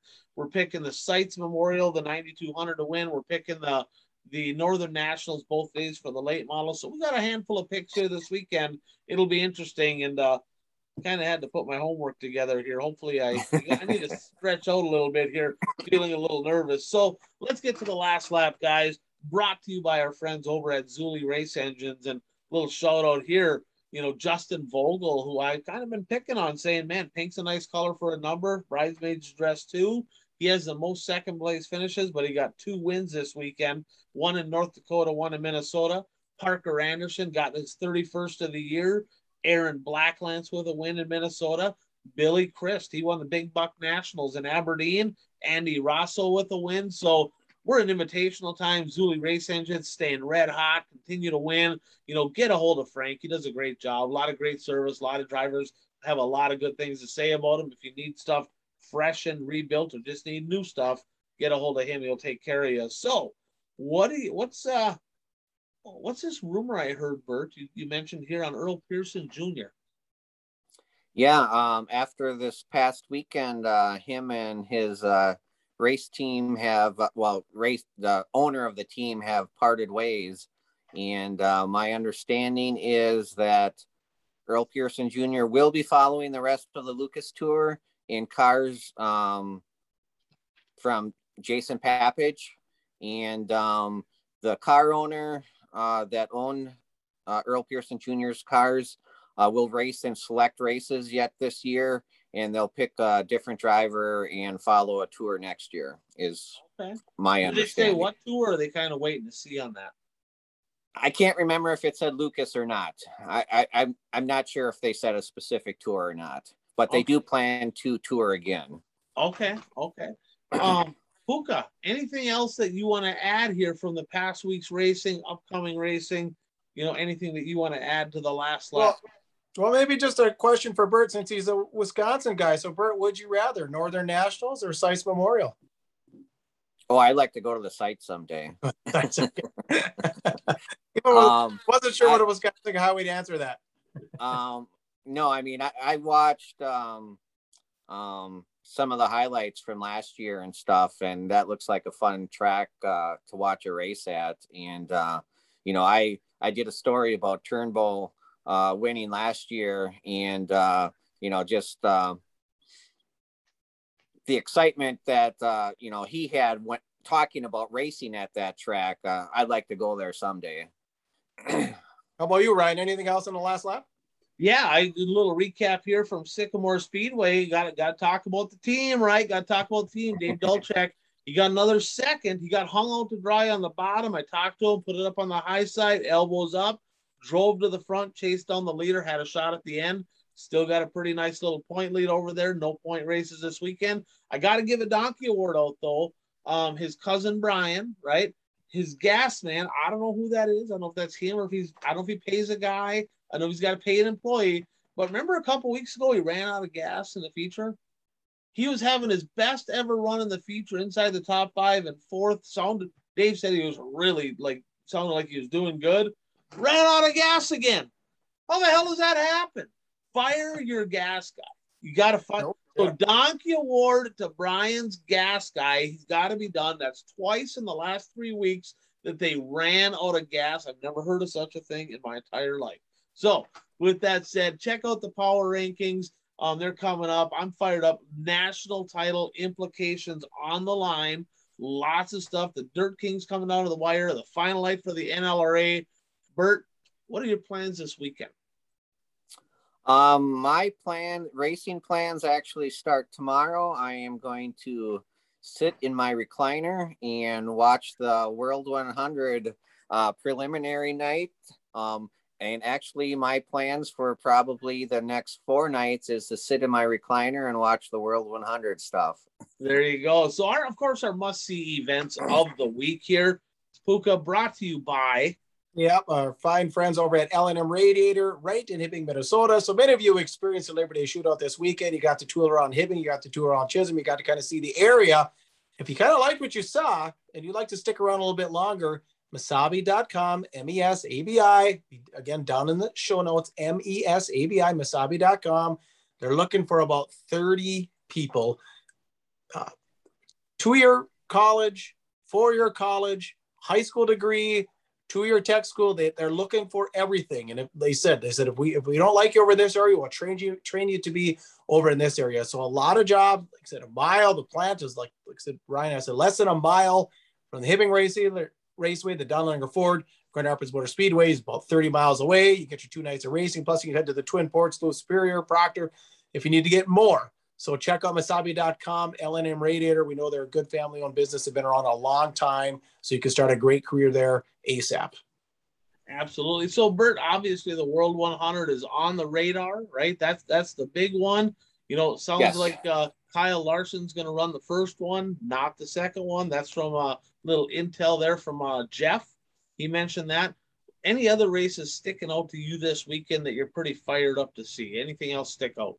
Well, I mean, like I said, obviously World 100's not top of my list. This is the first year in several years that I'm not going down there, but some things are happening in my life that just kind of is good. I'm not going to be able to get down there. But obviously Boone, the Super Nationals at Boone, Super Nationals are like the Super Bowl for some of the Northeastern Wisconsin drivers. I mean, they go down there every year, and, actually I can think of at least 3 Northeast Wisconsin drivers who have won features in the past. And actually last year, I mean, we talked about it on the show. Jared Seifert probably should have won the stock car feature, but was taken out with only a couple of laps remaining. And he's back down there again in a stock car trying to do it again. My understanding is that Jaden Schmidt, who races a IMCA Sport Mod, qualified for the main event last night already. He, from my understanding, is he went through a B feature, started 22nd, and got up to fourth or so. It was one position out of the big show, but one of the drivers ahead of him got disqualified, so that put him in the big show. And then number 3, tack at that one, that's for sure. Oh yeah, they tack it like crazy at that one. So I'll be trying to keep tabs on the Northeast Wisconsin drivers who are racing at Boone. And then number 3, I have the 2 Dirt King races. For the first time ever, they will be racing outside of the state of Wisconsin when they go to Sycamore this coming weekend. And since they're already down in Illinois, they'll be racing at Wilmot also, which is right by the Illinois border. So it should be interesting to see. It's a pretty good points battle for the top spot. So this weekend is going to go a long ways in determining who the champion is, because I think they only have one more race yet, and that would be Seymour the following weekend. Yeah, it's tight. It's tight. Puka, how about you? Number 1, what are your must-see events of the week, and what are your plans? Yeah, must see World 100. And remember, race fans, it starts Wednesday night. So most likely we're going to try to get this posted at least on Wednesday. So it starts tonight because you got the 2.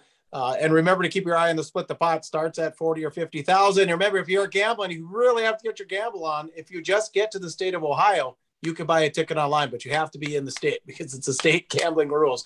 So if you want to pay a lot of tolls, right, Ryan, in Illinois, and get there, feel free. But you got your shot at a big pot, and it'll be interesting to see what the second night, what transpires there as far as the split the pot. Of course, we already talked about the Sites Memorial, big one that's been on the list for many years. And then, of course, the Northern Nationals, a show that, I've been to many times, a lot of tradition there. And then back to the DTR days, that was DTRA days. That was kind of fun where they'd race up to Grand Forks and run the thing on Friday, and then it all run down Saturday, because it used to be, remember, sprint cars on Fridays, late models on Saturday. I kind of miss that caravan-ish, I mean, like I said, especially now the last, 5 or so years because they didn't used to not have the prelude to the Johnny, and now they've had that for the last handful of years. So it's Thursday, Friday, Saturday up there. But yeah, those are kind of what I've got my eyes and ears on. What am I up to? I said Friday, I'm going to do the Enduro here in Grand Rapids. Saturday's up in the air. If I go anywhere, it'll be the Northern Nationals. But like you said, there's a lot to watch online with the sites, the Northern Nationals, the World 100.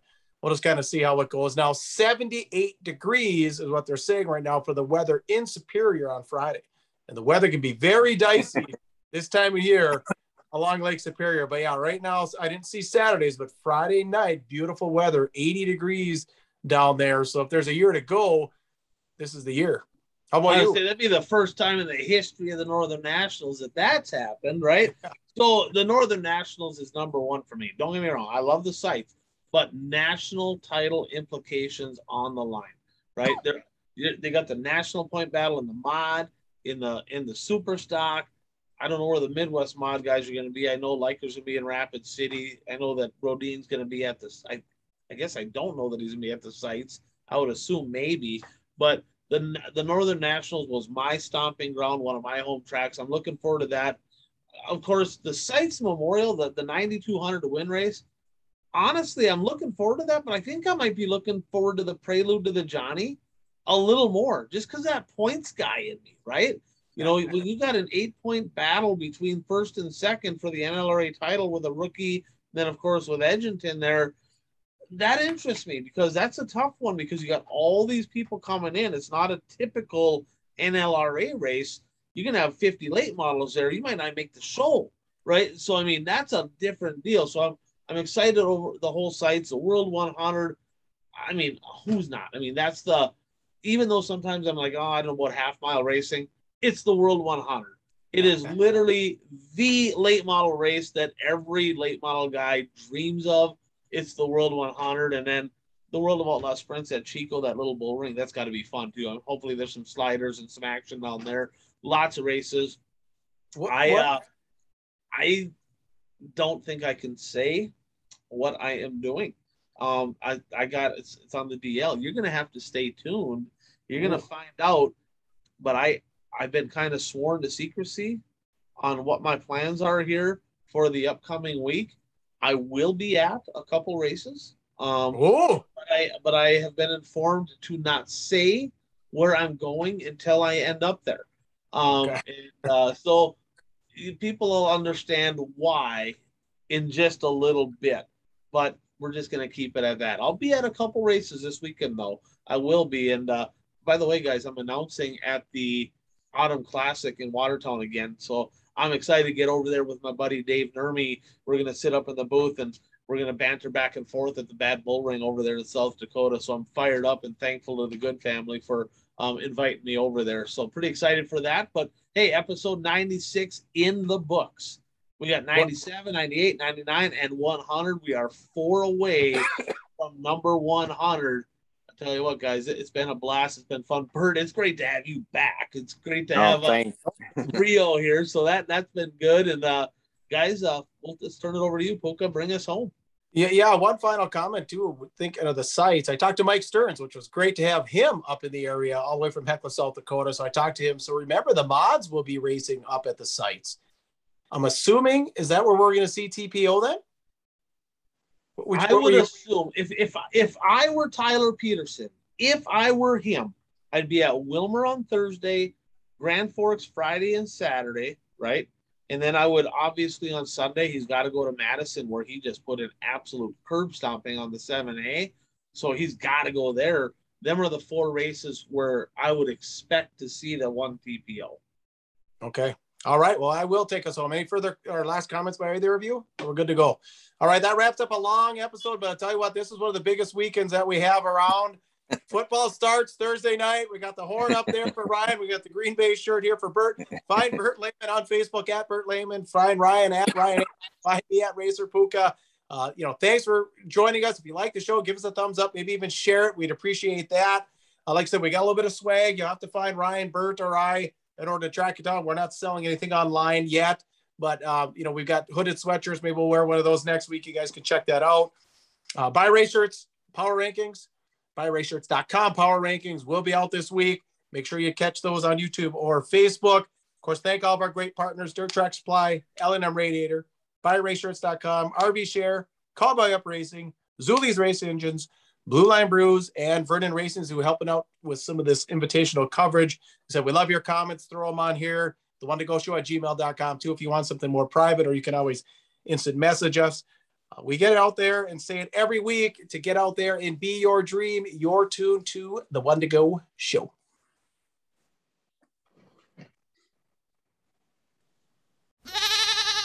A production of Goat Sports Media, LLC.